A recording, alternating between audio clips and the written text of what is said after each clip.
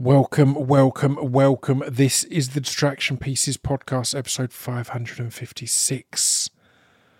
And I'm joined this week by Gareth Edwards, the wonderful Gareth Edwards. I'm so excited about this one. You know I nerd out when I get directors on. I only choose directors I absolutely adore. Gareth is responsible for Rogue One, which is astounding. The creator, which was a film last year that I absolutely adored, and I'm looking forward to rewatching at home now it's on Disney Plus. And the dude just knows his shit. He was really good to talk to.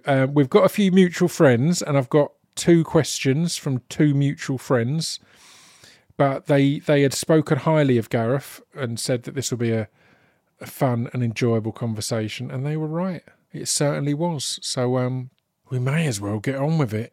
Before we do, obviously, head to speechdevelopmentrecords.com to support the podcast and look good while doing so.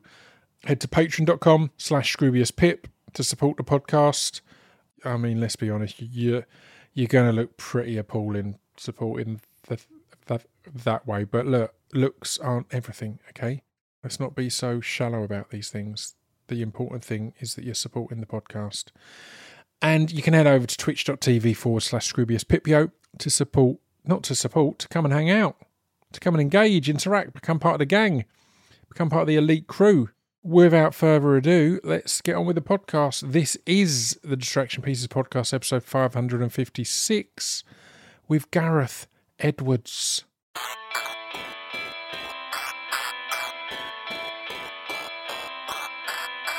This piece of fiction is the intro to Distraction Pieces. This piece of fiction is the intro to Distraction Pieces. This piece of fiction is the intro to Distraction Pieces. This piece of fiction is the intro to Distraction Pieces.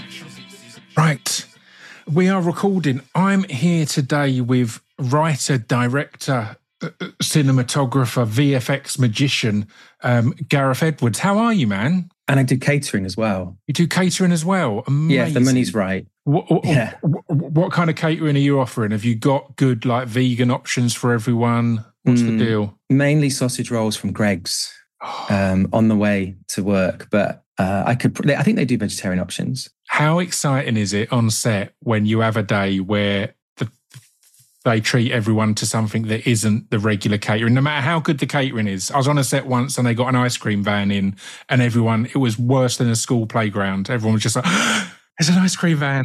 Yeah. Well, I'm really bad. I'm like a big kid when it comes to eating away from home. And I get really fussy. And so on Star Wars, they would get me I would go and get food. And if it's a bit cold or it wasn't something I liked, I just didn't eat it. And they learnt this pretty quick. And so they made me every single day for about 6 months a sausage bap with ketchup. And I had it every day without fail. And it became kind of like a comedy moment when it was brought on set for me to eat. Here it is. That's perfection. Well, you got to be eating right, particularly when you're someone who wears so many hats on a production at times. You need to be making sure you're fueling your brain, right? Surely. I guess so. It's a false economy, isn't it? Not to stop for a bit of food.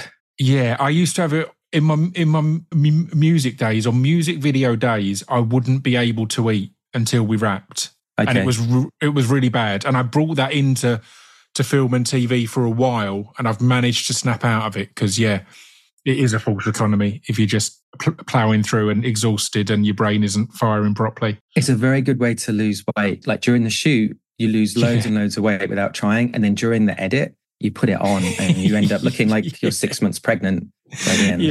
Yeah. It's as you say, it's the definition of a false economy. There's loads I want to talk to you about. The creator blew me away. Rogue One is maybe my favourite Star Wars film of all time. Monsters was astounding. But let's start kind of predictably at the beginning. Despite having pretty much as Welsh a name as you can get, you grew up in the West Midlands, right? Yeah. All my family's Welsh. But my dad moved to the Midlands just before I was born to start doing a job as a systems analyst in computers. Right. Yeah, it didn't make any sense to me either, but he did that. And he was a massive rugby fan. And I think I was named after Gareth Edwards in the hope that I would become this super, elite athlete and play for Wales. And it never happened. I was quite geeky with my sensibilities. And so I felt like a bit of a black sheep of the family because all my cousins and things like that, they all are into rugby. And then, but the one thing we did have in common, just to turn this into a therapy session, was that, you know, it was those days where we had a Betamax player and we'd go down the video store. And so the one thing we would do together is we would go and rent a film, and I would be allowed one. So I'd get something, you know, that I liked, and then he would get something, you know, quite mature that he liked. And because I like watching films so much, when mine finished, I was allowed to watch his if I wanted to. And so I would. Yeah. And then he would explain at the beginning of each of the films, like why this was special. You know, so like if you watch, like, say, Steve McQueen's Bullet or something, he would explain and set up like no one had done a car chase like this in a movie ever, and why this was all a big deal. And then I'd sit and watch it. And I never thought his films were better than the ones I would get. You know what I mean?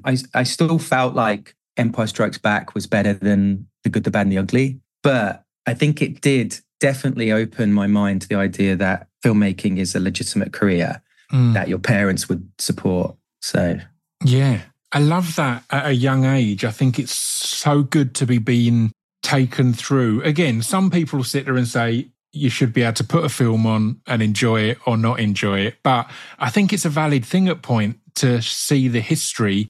Like if someone was the first to be doing this, I always remember watching, again in my touring days, watching Grandmaster Flash DJ once.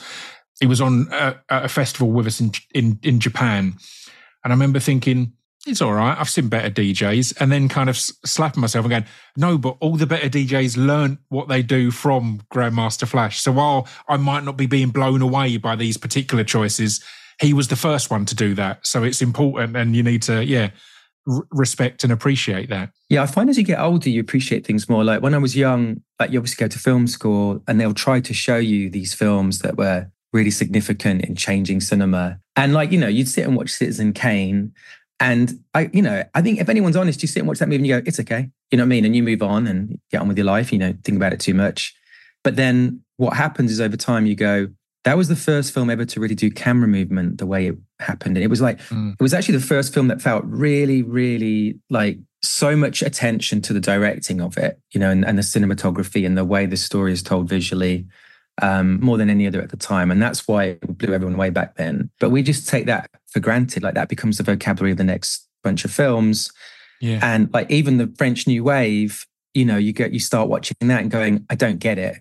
Like why do people care about these films? They're like bad versions of the really good films we have now. And then you have to rewind time and go, wait a minute, a jump cut never existed like this. You know what I mean? Like a freeze frame, like it was so rebellious. And all that stuff that's just absolutely normal now in TV and film, they invented it all. And so it's, when you watch that stuff, I think you have to watch it through the eyes of that era to really like appreciate why it's important. How good are you at doing that? Because I was watching an early Gerard Depardieu film recently. I can't think of the name of it. And it was astounding, but you had to watch it through the eyes of the era because there was a lot that went on in it that is completely unacceptable and not positive in modern society. But it was a weird watching now because there was a lot that I'm like, well, I wouldn't personally make this film now, but the energy of it and the excitement of it from the time is palpable and it comes through. Yeah, there are some films that still punch through in their own way, like irrelevant of the time they were made. So at school, we had to pick there's one of these things we have to do a book review, and I'd never seen 2001. Mm-hmm. And so I just picked the book 2001 and started reading it, and it blew me away. It was like this perfect science fiction story. And I realized as I was turning every page, I think I'm reading the best science fiction book ever written. I'll never have this moment again. And I pictured it very Spielbergian, you know what I mean? Like very much like Close Encounters as I was reading it in terms of the visuals and the storytelling. And then I went and rented Kubrick's, 2001, obviously a masterpiece. But when I hit play, as a 15-year-old, I was slightly bored and slightly like, oh, this is a bit flat. You know what I mean? This is not as cool as I was thinking it would be. And kind of left it alone, went away, did something else. And about a month later, I was like in the video shop and I was like, I'm going to rent that again and put it on again. And then what happens is over time, it just like infects you. And like now I consider it one of the greatest movies ever made. If someone said it was the best ever, I wouldn't argue with them. There's so much boldness about that filmmaking that hasn't gone away. And yeah, so I think really, truly great films, they manage to just stick around and you don't appreciate them. You know, I'd say that many films like that, like Blade Runner and things, I you know, as a kid, I saw Blade Runner. It wasn't Star Wars. It was a bit boring. It's Harrison Ford, but, you know, he's just walking around talking a lot. And then now it's like there isn't a better film in terms of world building and science fiction. It's just the best one ever. And it's funny because you then have ideas later in life as you're trying to make films or you're just dreaming about making films. You go, oh, it'd be really cool if someone did like a cityscape sci-fi, a bit like a manga, but it's real, photoreal.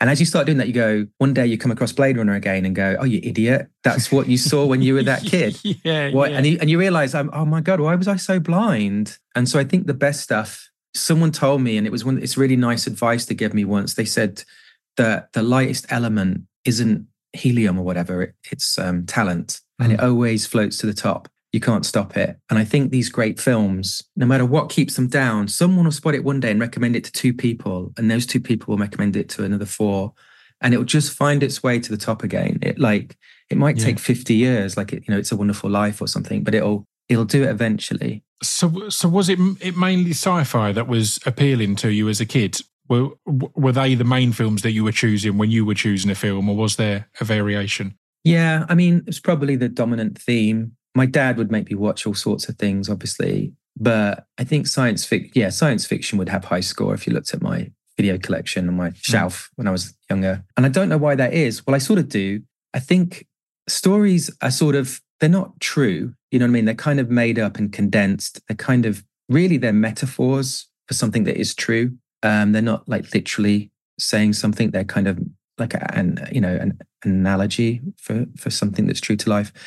And if you're going to make shit up and have a metaphor, you might as well go all the way and go into science fiction or fantasy where you can really make it up. And weirdly, science fiction, I think, and fantasy or whatever genre films, they sneak under the radar. Like they feel like pure entertainment, but a really good one will have something to say and you won't even notice it's being said, but you'll carry it with you, through life, and it'll pop up now and again. And for me, I think, again, bringing my parents into it, is we were on holiday when I was about 11. We were really lucky. We saved up and went to America. I always wanted to go. And we were in Arizona and we were having to find a hotel. We weren't going to make it to where we wanted to go in time. And it was getting dark and we pulled into this little town and there was classic motel sign, something out of Psycho or whatever.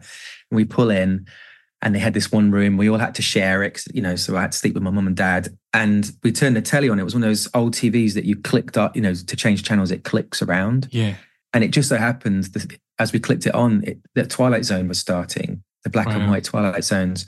And I'd never seen one. And I was so tired. I had jet lag. I tried to stay up and watch it. And I fell asleep for the twist ending. And so the next day, as we drove to the Grand Canyon, my dad spent 2 hours of the car journey telling me a blow-by-blow account of this Twilight Zone episode and then some other ones that I'd never seen. And I was like, oh my God, this sounds amazing. And so I ended up recording every single Twilight Zone that had been made, which was a funny little story in that it was on the Bravo. Do you remember that channel on satellite? So it was on Bravo at 11:30 at night. And at 12, Bravo would become the adult channel.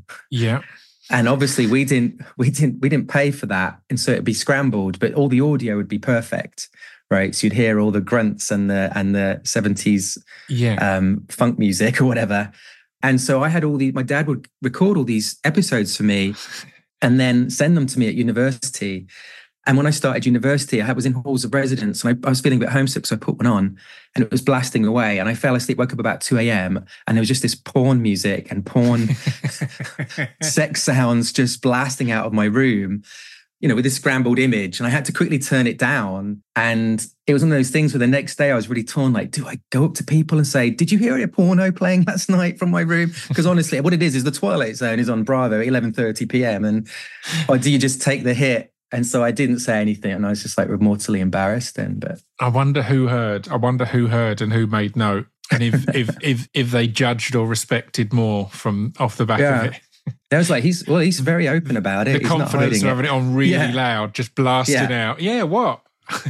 I enjoy 70s pornography. What's everyone's problem? So was uni the route into filmmaking then? Because it seems, again, it's mind blowing to me how you get from a kid in the West Midlands to being writer, director, cinematographer, and visual effects on Monsters. So, what was that journey, and how did you, get to take on so many roles? Well, basically, I had the same feeling, which is, I don't know how on earth you do this. This is probably impossible, and I'm just deluded.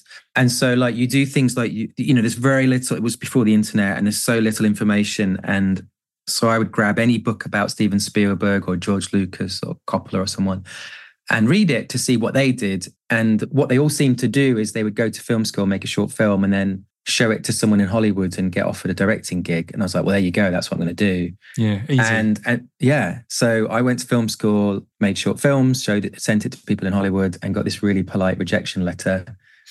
And it was like, oh shit. So at that point, it was like, oh my God, I'm going to have to just rethink everything. And I was lucky in the sense that my flatmate at uni, he was studying this brand new thing called computer animation. And it was when Jurassic Park just came out in the cinema, and it was clearly the future of filmmaking. And so I went back to the Midlands. I lived with my family, and I got into debt basically on a credit card and got a computer and started learning using pirate software and just learning how to do like animation very badly. And then I would do little testing. So I'd film with my dad's video camera, like in the driveway of the house, and put robots in. Yeah. Or I had like dinosaurs in my bedroom and silly things like that. And they weren't great, but they were okay. And then I would go for job interviews in London, and I'd have all my directing, like my shorts that I'd done at film school and places. And then at the end, I just tagged on these like VFX shots, these robots and things. And the interview would go okay. And then suddenly at the end, they would see these robots and go, what is this? And you'd say, oh, it's just something I'm experimenting with at home. What do you mean? Well, just on my home computer. You can do this on a home computer, and this was like 96. Yeah. And they're like, yeah, just Windows 95. And they're, no, but we're paying millions of dollars to do this down the road in Soho. How come you can do this on a PC? And I was like, yeah, it's from PC World. And they couldn't wrap their head around it. And so I ended up getting job offers like, would you come do this for us? And I just got way more job offers doing visual effects than I did anything to do with directing. And so I sort of wasted the next 10 years, well, it felt that way, 10, 15 years doing visual effects, always thinking in the next 6 months, I'm going to quit my job. I'm going to stop all this and I'm going to go make a film. And it just, every 6 months, there was another excuse I was making in my head not to do it. Because, obviously, if you do it and it's shit or it doesn't work, you have to admit to yourself that you've sort of been lying your whole life, know, about what. And so I was putting it off and off. And then eventually, when I play that game of looking on IMDb, which I wouldn't advise to anyone, where you just look at your heroes and how old they were when they made their first film. And slowly, one by one, I was passing everybody, like getting older and older. And I was like, oh my God. And then, but thank God for Ridley Scott, because I think he was 40 when he made his first film or somewhere around there. And so I got to 35, and I'd say the fear of never having tried and being an old man, knowing I never give it a go, was worse than the fear of learning I'm deluded and I can't do it. Yeah. And on that day, I just stopped and called up all the people I did VFX for and said, I'm not doing it anymore, sorry, and I'm going to try and make a film. And that makes it sound far more simpler than it was. But yeah, we were just sort of leaping off a cliff at a certain point. I love it. And it's a huge choice. Now, I think there really is something beautiful particularly in sci-fi, when directors are coming from that world, from the literal world building kind of side of it. And I think of people like Gavin Rothery, when he did Archive, like having done the visual effects and that on things like Moon, and Kib Tavares with The Kitchen on Netflix recently. I think there's something beautiful there when people have just almost taught themselves and figured it all out. There's a certain truth to it, and that comes across in the creator. And I want to jump forward to the creator now, because I want to make sure we get to talk about that. I loved it. I saw it in the cinema in the Electric at Portobello Road, where the front row is like beds, so you lay down to watch it, which really kind of added to, like, scale is something I want to talk to you about, because I think it's something you're a master of. But I'm just really glad it's coming to a big audience with Disney Plus and kind of opening up there. Is that exciting for you? That it's going onto a platform where all the more people can find it and stumble upon it? Yeah, no, totally. I mean, it's like, that's all you really want as a filmmaker, is people to see what you've done, even if they hate it, you know. Yeah. You want to give them a chance to hate your work. That's kind of... Yeah, I want all people to hate me. You know what I mean? Not just a few. And so, yeah, no, it's a really, you do question yourself when you make a film. You get to, when, depending on the outcome, because you can't control the outcome of a movie, other than like, you know, how you try your damnedest to make the best film you possibly can. And then what happens to it the second you finish is totally out your hands. And it just becomes like we had the actors strike, you know, when our film got released. Yeah. So the actors couldn't do any interviews, you know, they couldn't go on those chat shows or do magazines or anything. And there was no way of predicting that was going to happen back when we, you know, picked the release date and things like that. And so, yeah, it's like, I always think, I used to work in this cash and carry in Nuneaton, and it had this poster up that was like a triangle, and it said fast, good, cheap in each corner. Pick two, right? Like you can't have all three. And I feel like with filmmaking, there's like maybe like an octagon version of that. Yeah. Where you can have this good thing, this good thing, this good thing, but you can't have all of them. There's always something that you're going to sacrifice. And the thing that you would take over any of the others is that people like it, you know? Yeah. And so if that's how it all plays out, that eventually anybody who's seen the film, I just assume nobody's seen anything I've ever done. And so anyone who says something nice to you, also, I'm that kind of person, you know, when you bump into someone famous or slightly, you know, that you like for some reason, whatever I'm saying that's nice to them, it goes up times 3. You know what I mean? Because I'm just sort of so like, oh my God, it's so and so, you know, you see, you blabber a bit. Yeah. And so anyone says anything nice to me, I turn it down by 3 times the amount. Yep, I do exactly the same.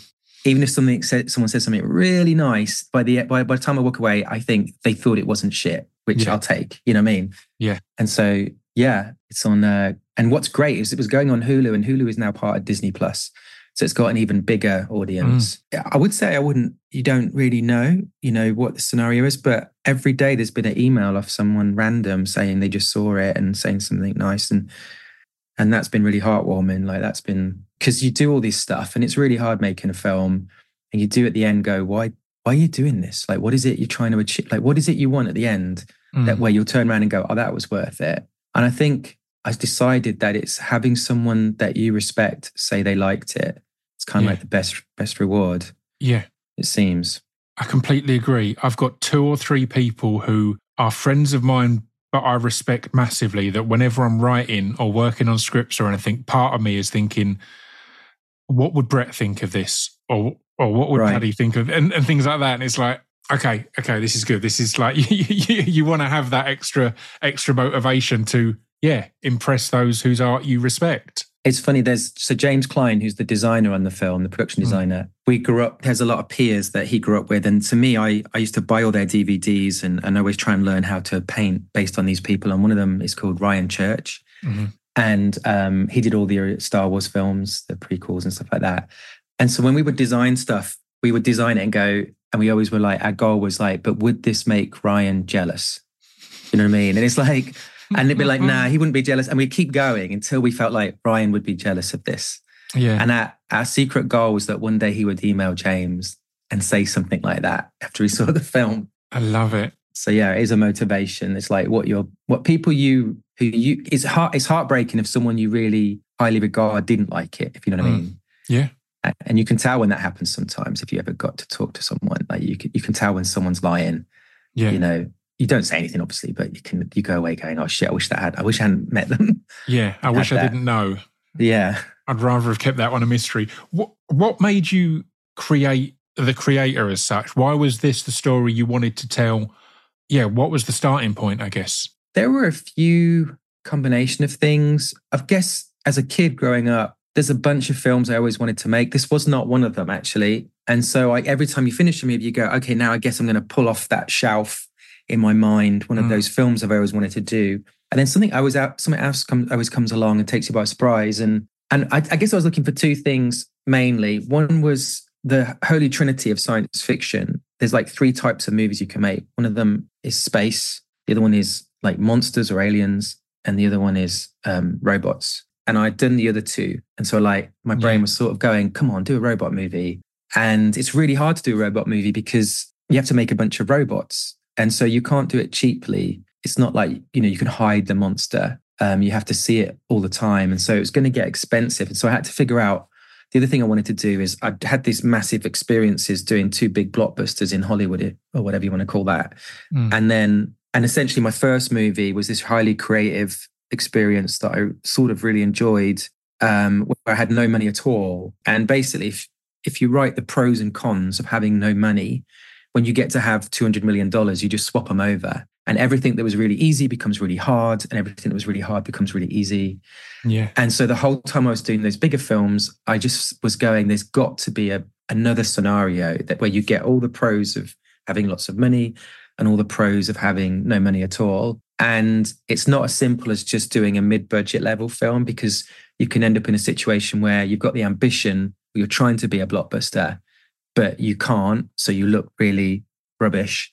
Yeah. And you're trying to be creative and artistic, like an indie guerrilla film, but you're not allowed to because there's so much money riding on this. Yeah. So like trying to find that sweet spot became like quite a thought process. And the simplest way we pitched it to the studio was that on a normal movie, you say you've got 100 units of money. They take 10 units and they put it like in the bank and say, that's in case something goes wrong. That's like a safety net, like an insurance policy. Now go off and make the film. And I said, could we take that 10 units that you normally put in the bank, and could we go make the movie with that, and then have the 90 units left to do all the visual effects afterwards? And it's not quite how that played out. That's a really simplistic approach to it, because we had the pandemic and everything. But that was the goal. And everyone saw the sense in that. Everyone was like, yeah, why doesn't everyone kind of do that? But it was unproven. So what we had to sort of trick them into it a little bit. So we did this big pitch and presentation, and I did all this artwork with my favorite artists, and went in and I wrote a screenplay, and I went in and did, I hate pitching films. I hate it. I'm not a car salesman. I just end up like being very British about it. And just, what I mean? You just don't, I just hate, it's really hard to sort of talk about something, why it's amazing and should be made, Yeah. And so you have this sort of like more normal conversation where I'm showing them all this stuff and explaining what I think, why I'd like to do it. And they were like, great, well, let's go. They basically were in. But people say that, and 2 years, 3 years go by, you never make the film. And so I was like, look, can we just go on a location scout? Could you just give us a little bit of money? And me and Jim, who's the producer who I made Monsters with, could we just go to a few countries and just try and find locations? And they can't say no to that because it's so little money. It's like basically me and Jim having a romantic holiday. And so we didn't tell them, but we took a camera with us, and it had like a 1970s, anamorphic lens, and it was amazing. And I shot what you might call, art house, nonsense, but I shot a bunch of imagery of these different places, and I'd shoot like a monk going and praying in a temple that we just found in Cambodia when we were in like Angkor Wat, and didn't control any of it, just let it all happen. And then then I went with a begging bowl to ILM and said, could you prove this theory out? And could you turn them into robots? And could we add sci-fi to the back of these other buildings in paddy fields? And they did it all. Like, we did it really cheap and quick. And I think everybody knew the amount of money they'd spent and was like, wait a minute. So if that 10-minute thing cost us $100,000, say, then that means we can make this movie for very little. And we didn't in the end. We made it for a lot of money, but it's what got the ball rolling. But still quite a little amount of money for things of that scale and that size, I guess. So it does have that. Again, it was a really interesting one because I can't think of a film that was that big, like visually and concept and everything, that I heard so many people word of mouth recommending. Like I always, when I'm pitching stuff, it's always little indie things. And my argument is always, people don't word of mouth about the new Sylvester Stallone film, for example. Loads of people will go and see it, or the new Fast and the Furious. People will go and see it because it's huge. But the ones that you see people raving about and using that free marketing are kind of indie films and stuff that really hits you and you really connect with and you want to get people in the screens for. And the creator felt like it had that. The amount of people that before I saw it was like, you've got to go and see it. You've got to see it in the cinema. You've got to, go and witness this. So it did somehow find that sweet spot, I think. Oh no, that's great. Yeah, it's really hard to know what anyone like. It was a really difficult birth in that. So we didn't have a premiere because of the actors. They weren't allowed to come. And so I was like, okay, well, I know what I'll do. I'm going to buy 50 tickets opening weekend and invite all the actors to come. We won't tell anyone, and we'll just go and watch it together and have a big party afterwards. Yeah. And so that's what I did. And they all came to LA. And then that morning, as I finished my last publicity interview, I felt a bit funny and I did a test and I had COVID. And I was like, oh, shit. And so that whole weekend, I was in bed and I couldn't join any of the, celebrations or anything. And so you look online, you know what I mean? I like an idiot. I got on Twitter and I was like, I got to see what people think because it's killing me. And for every 10 compliments, if there's some one person hating it, that's the bit that stabs you a bit. And so yeah, I'm always thinking I could do way better each time and everything. But that means a lot if people said that to you. Thanks. Yeah. Well, speaking of that cast, I've got a question in. I've got two questions in from two different mutual friends, but one of them was in the creator. It's from Amachata Patel, previous podcast guest and friend. Now he sent two questions. The first question he said was, "Why are you so horrible about my mum?" But then he improved it. And look at the wall of text I'm about to, oh my God, to read out to you. So, and he specifically says, please read verbatim. Okay. Hey, Gareth, hope you're well. You haven't been replying to my texts. I'm guessing your phone is playing up again. So this seemed like the easiest way to get in contact with you. I just wanted to ask, we sometimes shot entire scenes in one long uncut take. My first scene with Maddie was one 48-minute long take. You would roll handheld, call action, and then would go until you had covered every angle. Apart from the way it sped up shooting and kept us in it, so to speak, what drew you to that process when we are shooting? I thought Pip's listeners would be interested in hearing about the process from your own horse's mouth, so to speak. Hope you're well, mate. Be great if you could get back to me about that thing next week. It's pretty chill, just a mate's birthday, but you should totally come. I'm only going to be like It's only going to be like three of us. They're cool guys, and we're going to get like every rad Pop-Tart flavor. It's going to be amazing. I remember you saying when I ran after you on set one time that you loved competitive puzzle game evenings. People let me know what time you want me to pick you up on Friday, because if I wait for this to come out, it'll probably be too late. Love you. So there we go. Tell me about that shooting process and how you make that work. And Amma in general. He's a wonderful human. Yeah. Some aspects of that question are not scientifically true. Okay. But I'll let you guess which ones. Firstly, Amma, can I say something nice about Amma for a second? Mm-hmm. So Amma played 3 different characters in our film. Mm-hmm. He played 2 on screen that you can see where he kind of is a clone of himself. Well, not a clone. Basically, these AI are mass produced. So I thought it'd be fun to have a character that turned up more than once, even though he might have hit his demise, and things like this. I won't spoil it for everyone, but there's a fun thing that he got to do in the movie. And then he also plays this robot, which ended up being named after a friend from school, Sukhjinder Sekon. So he's called Sekon. And we made this movie, and I'll answer his question in a second, but we made this movie where we didn't always say or know, and I didn't want to know who was going to be a robot and AI and who was going to be a human, because it's in a society in Southeast Asia in the future where they're fully integrated.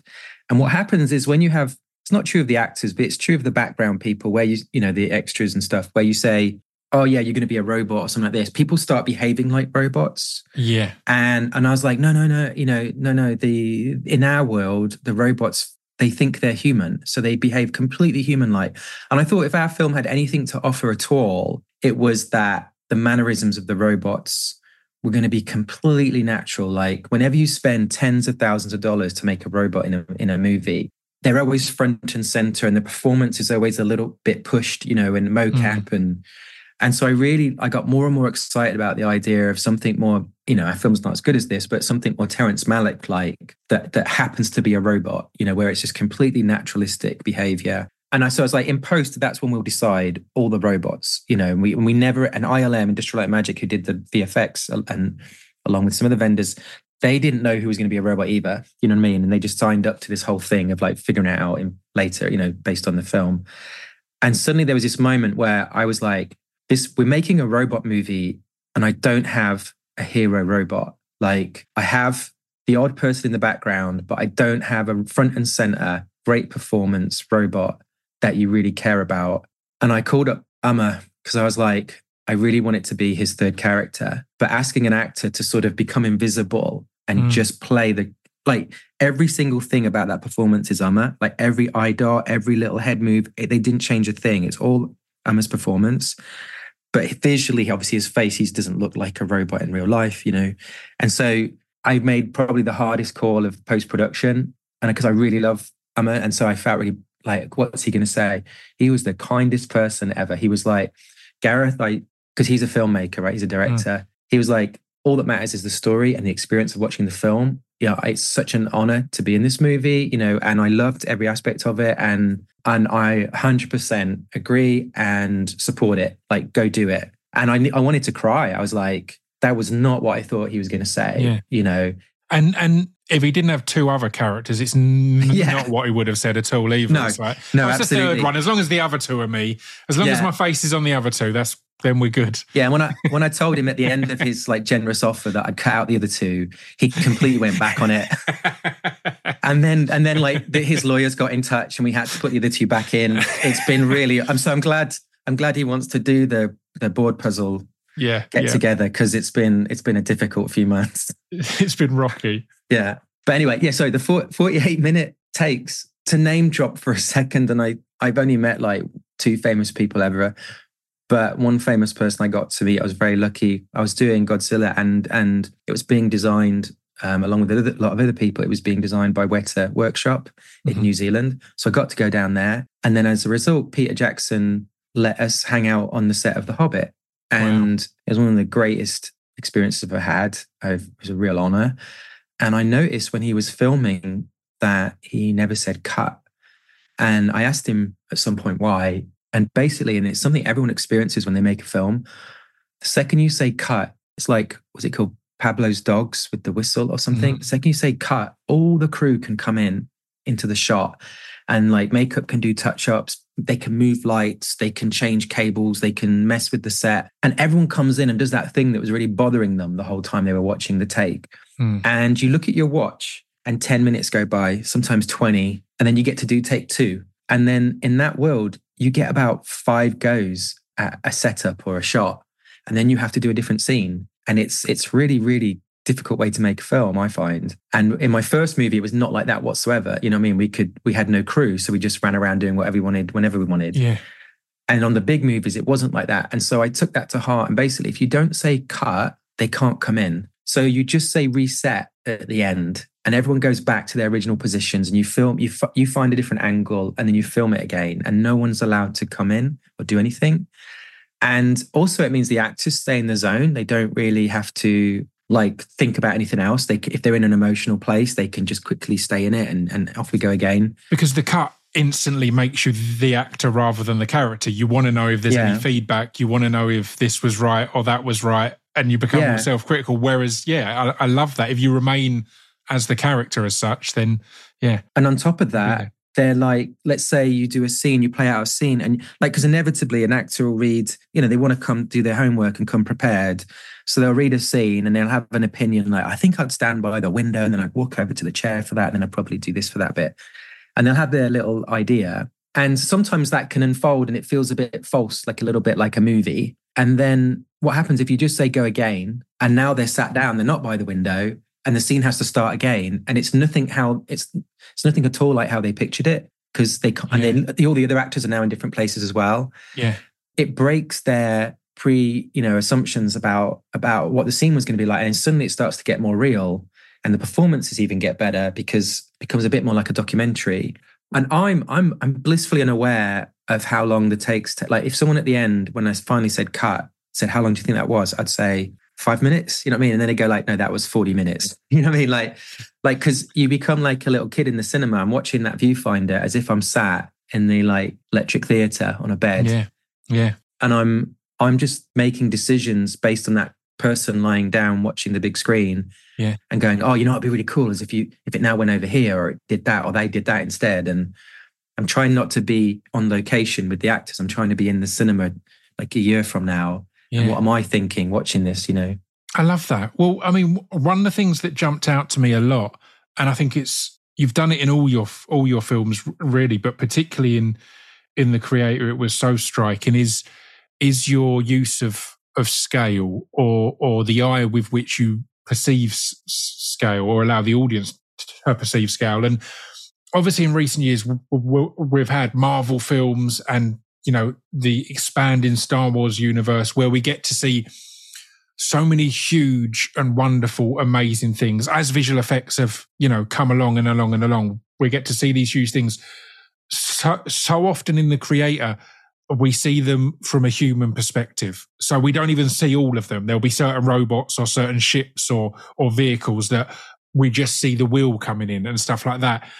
And it really just put me there. Again, I think also it helps that it's shooting in, you mix sci-fi and nature rather than a lot of films always go into big cities and it's all very man-made. You're mixing, as you say, the rice fields and robots and all these other things. So where did you come to that choice, I guess, of how you present these amazing creations to the viewer? Yeah, right. Some people say this about the stuff I've done, and I always find it hard to answer because it feels like the obvious choice half the time. But I do think that, you know, like less is more, like more isn't more most of the time. Like, and especially in computer graphics, what started to happen, and this is no disrespect to anyone, but this thing started happening called previs, you know, this. Mm-hmm. And so they basically computer animate scenes from the film before you go shoot them. And it's how it helps these really complicated big VFX movies have a plan.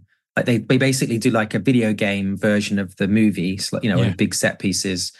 And then they break that apart and then they go shoot all those little pieces.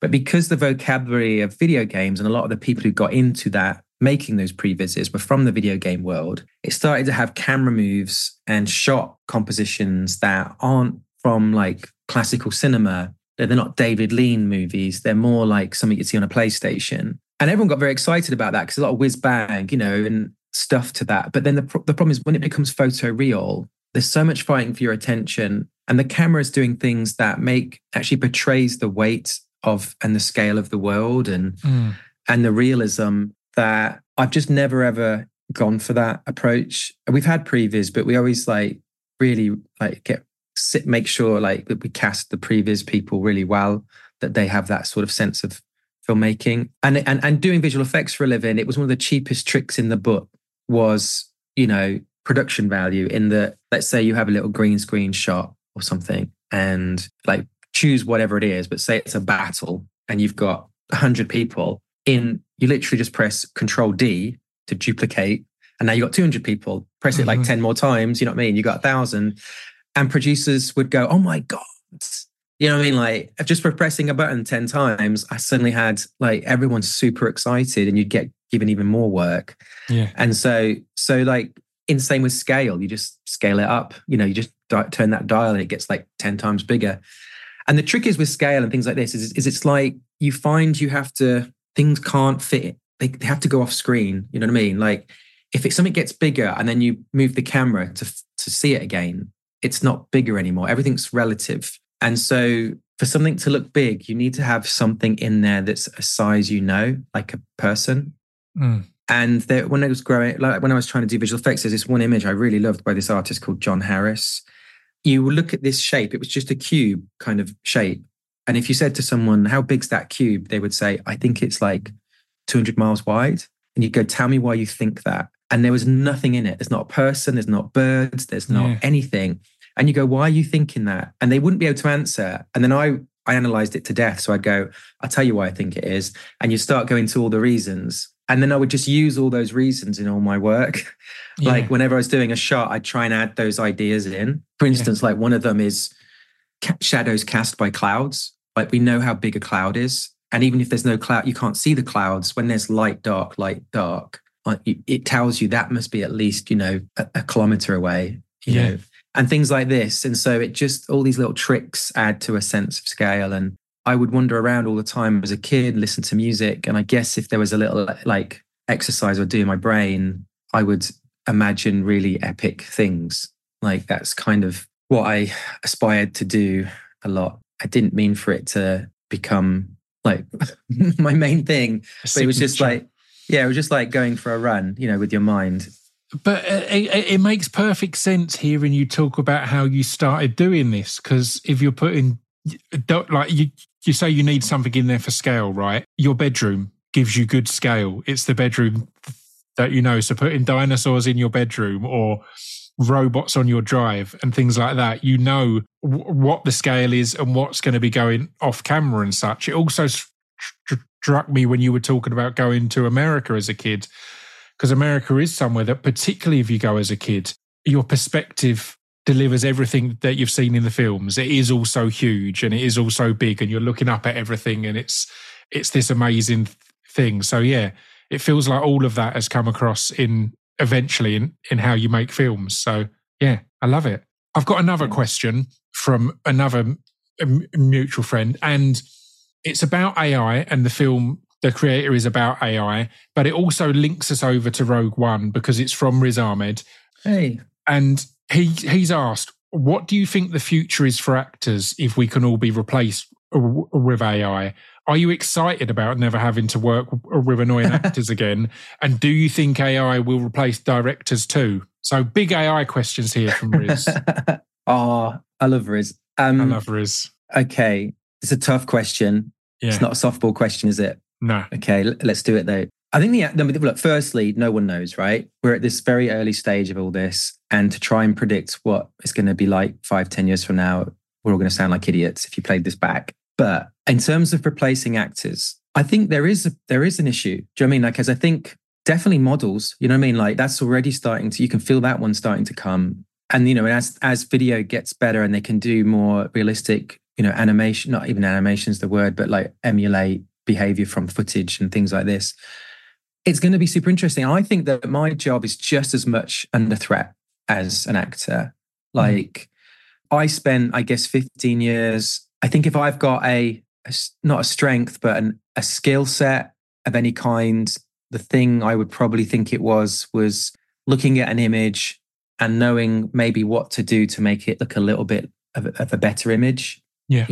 And now you don't need that skill set. Like you can type in a prompt, on Midjourney or something, and it looks pretty damn good. Like compositionally, lighting wise, because it's pulling from all the great photography, that's ever been and films that have been made. The default setting that comes out is quite a beautiful, nicely composed thing. That's like hard to improve on. Sometimes you go, well, that's pretty damn good, So I think I'm threatened as much. The problem we have is that these things have happened throughout human history, right? Like the invention of electricity, the car, the internet, and it does disrupt a lot of industries. But we get to the side of them, and when it's finally the dust has settled, the people who live in that new era wouldn't want to go back. And so I do think there's going to come a day where AI can be very, very embedded. And like, forget film, this is a high class problem. Like it's going to massively affect the rest of the world in even bigger ways. But it's a really interesting, there's a whole bunch to talk about with this. And I'm not avoiding it because I think it's a fascinating subject.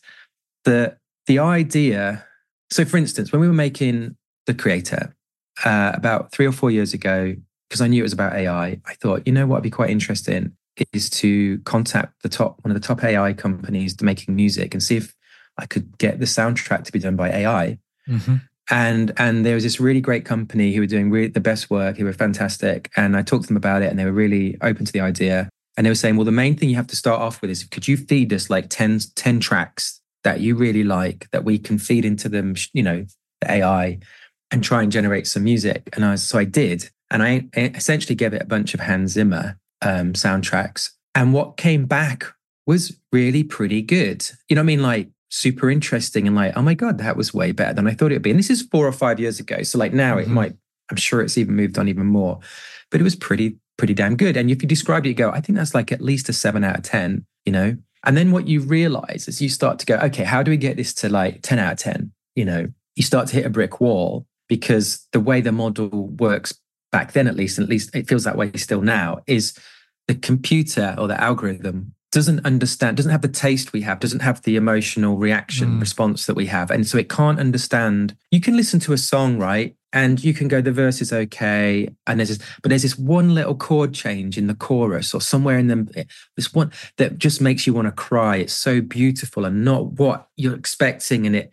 And the whole song, worth listening for 3 minutes, is worth it for that one little moment where you just go, ah. And it's like, what's really hard is that the computer has no idea that that's the bit you love and the rest is just generic, or 5 out of 10. And this bit is the 10 out of 10 thing. And so it looks and it sees a load of 5 out of 10s, this one 10 out of 10 moment, and then a bunch of 5 out of 10s. And it goes, oh, looks like you like 5 out of 10s. I'll make a 5 out of 10 track. Yeah. You know what I mean? Yeah. And so you get this track back that's like pretty average, And so until they figure out how to like basically give feedback and say, this is that like absolutely beautiful, awe-inspiring moment. Like, so in the end, I was really lucky. I got Hans Zimmer to do our soundtrack for The Creator. And I told him all this story and everything. They find it really funny and interesting. And you don't go to Hans Zimmer for 7 out of 10. You go to him for 10 out of 10. And I think the problem we have at the moment is the algorithm has doesn't understand what was successful and what wasn't. It needs the feedback. And I mean, there might come a day where you can go and say, I want to watch Jurassic Park, but I want my mum and dad to be the main actors in it. And I want it to be a different ending. Give me a different ending this time. And it'll generate something and play it in real time, or some, Star Wars, but make it do this instead, or just surprise me. Or show me something that other people loved when you did that. And I can't say that that's not going to work. You know what I mean? Like, you start to get into these questions of like, just because a human didn't generate it, does that mean it won't be good? Like, I'm looking out now, talking to you out the window, and it's a beautiful valley with the, nice sunsetty sky, and a human didn't make that. That just sort of happened, but it doesn't affect it. It doesn't matter because it's still you still react to it, and if I said to you, okay, put it this way, if I said to you, all right, they solved the whole AI music thing in that room over there, and you look over in that room, there are people walking out crying with a big smile on their face. And I go, in that room over there, AI has made an album better than anything the Beatles ever did. It's learned from everything ever made, and it's in that room. There's some headphones, you can listen to it. And people are coming out going, like crying, going, that's the most, how do I own that? It's the most beautiful thing I've ever heard in my life. Would you want to go and listen to it? Or would you go, no, that's sacrilegious, Yeah, I'd want to go and have a listen. I'd want to go and have those emotions triggered. Yeah. And if it triggered those emotions and it was amazing, would you never listen to it ever? I think I would. And I think maybe the next generation are going to get over this hurdle a lot easier than us. That just because something's not like authored 100% by a human, it's not valid. I think they might get past that. Like, there's all these little examples. I think in journalism, I don't know if it's the UK, but someone was telling me how they banned word processing for journalists in the union or whatever, because it felt like cheating, like not right. Right. And we look at that now like that's comical. Yeah. And so I think it's going to evolve. And I mean, I tell you where it's definitely probably going to really help is things like, in the short term, it's things like pickup shoots. Yeah. Like say you're in the edit and you really wish an actor said something a bit different, or you wanted to change the idea of a scene because it really helped the storytelling, or you got feedback and this wasn't coming across or whatever. And so you could basically get the actors to say a different line using a certain different performance or something. I think then what's important with that is if you do that, you get their consent, you know what I mean? Mm-hmm. But I think if you said to some actors, do you want to come over for a week to the other side of the world to shoot one line against green screen? Or can we just use this clip? Here's the clip. I think a lot of them would go, oh, that's fine. That looks real to me. It looks like I said that. Okay, go for it. And I think that will become a normal thing probably sooner than later. But I guess the crucial bit there is the sign off, having the right to sign off on it, having the ability to say, yeah, okay, I feel that, or having the choice to say, what else have you got planned on this week on the other side of the world with the green screen? Are we doing other things? Is there catering? I'll come out. The sausage rolls. Yeah, exactly. No, 1,000%. And it's true. Like, say, for instance, with a film poster right now, the actors on the poster get consent. Like they're not, so any poster for a movie that comes out, it gets sent to the actors and they can have feedback. I don't like that shot, or could my face look more like this or whatever. And that's like a standard thing in all contracts pretty much. Yeah. And I think it'll be, so it's very easy to make it a standard thing. If that becomes a tool, who knows? And honestly, it does feel right now like the giant asteroid hovering over the Earth of filmmaking. And you talk to other people about it and you go, what do you think? And to put a positive spin on it, people say things like, oh, I think it's just going to really help us. It's going to help us as a tool. And I'm half worried it's a bit like, working in the horse industry at the turn of the century and saying, no, cars are going to be really useful because they can help deliver hay to the stables. And you're like, oh man, you have no idea. Yeah. Yeah. I do somehow feel though in years to come, they will be telling the story of the man who fed Hans Zimmer soundtracks into the AI to get a Hans Zimmer-like soundtrack and ended up at the door of Hans Zimmer. And that was the only way that you could truly get a Hans Zimmer-like soundtrack. It's a beautiful adage of how that all came about. Yeah, I do. The whole reason I made this movie is when the robo-apocalypse finally comes, I'm going to be spared. Yeah. Because I understand them and empathize with them. You're part of the gang. Well, I'll wrap things up. There's so much I wanted to get into, but there's only a limited amount of time. I guess I'll finish by kind of asking what's ahead. And obviously we've covered that globally with the AI apocalypse, but what's ahead specifically for Gareth Edwards? What's next? Can you talk about it? Have you got any of those ideas that you've had on the shelf since you were a kid that you're feeling now is the time to pluck off? Oh, okay. Yeah. So I went to the shelf when the film finished and I had a little bit of space. And just like before, some new thing came along and went, what about this? And I got really excited about it. And so I've started chipping away at a brand new idea that we'll see what happens. I feel like with like ideas or film ideas are a bit like butterflies. And if you go chasing them, they just fly off. But if you sit really still, they might come and land right on your hand. And so at this early stage, I try not to carve out time and like force it. It just adds up. I'm keeping a little bunch of notes on my phone and there's something I'm excited about, but I also want to have a little bit of a break. And I don't know, I'm in no rush. Making a film is all consuming. And so happy to take a bit of time off as well. That very thing you're describing there is one of the hardest things to describe to non-creatives as such. That, for example, at times, if I'm spending my day sitting and playing FIFA, it's part of the process, Right. and I need those breaks for an idea to come. And it's not always as simple as you say of, right, I'll take myself off to a cabin and I'll come back with this idea or with this script. You have to, certain amounts you have to allow to come naturally. And yeah, it can still kind of feel like work or part of the process at least. It's like I'll sit in my office for 2 hours just trying to solve some problem or something about an idea. And after 2 hours, I'm like, oh, man, I'm just wasting the day. And so then I'll go out and I'll go to the grocery store or something and just some random thing will happen and it'll just click. And I always describe it like as input output.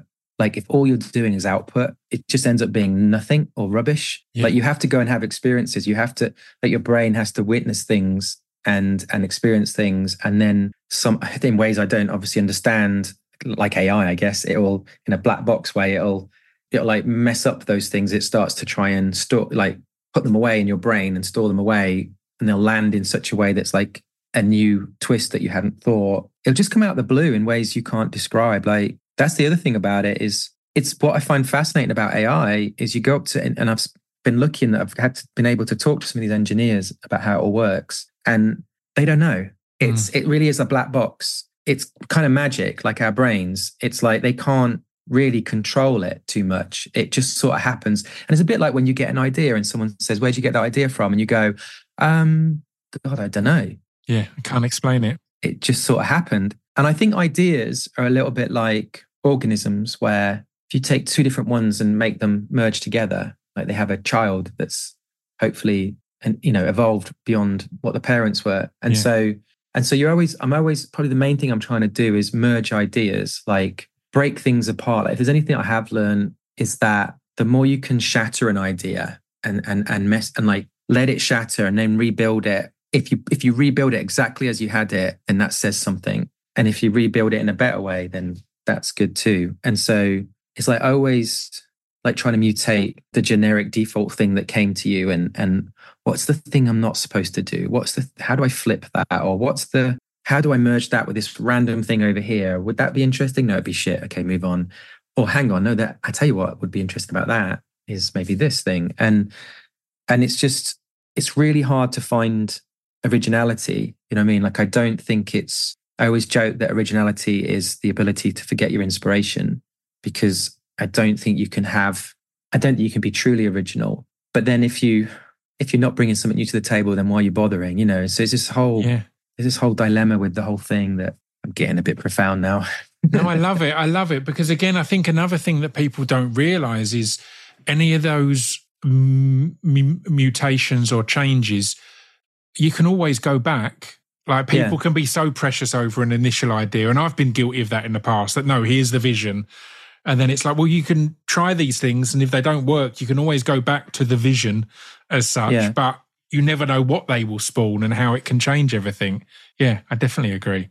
Yeah, you don't know the edge until you fall off the cliff. Yeah. And so you got to kind of just end up falling off the cliff at some point. Yeah.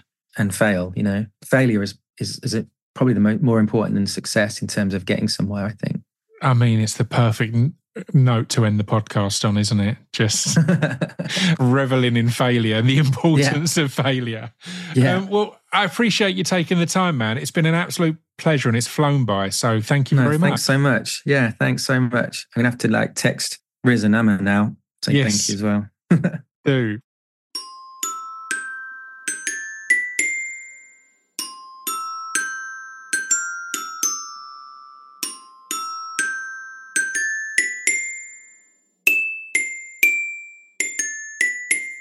You've been listening to Scroobius Pip's Distraction Pieces.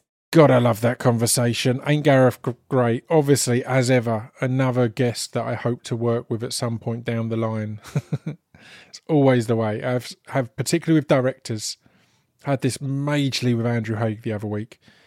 That director I'm a big fan of, and then have an hour-long conversation and go, oh, we could definitely work well together as well.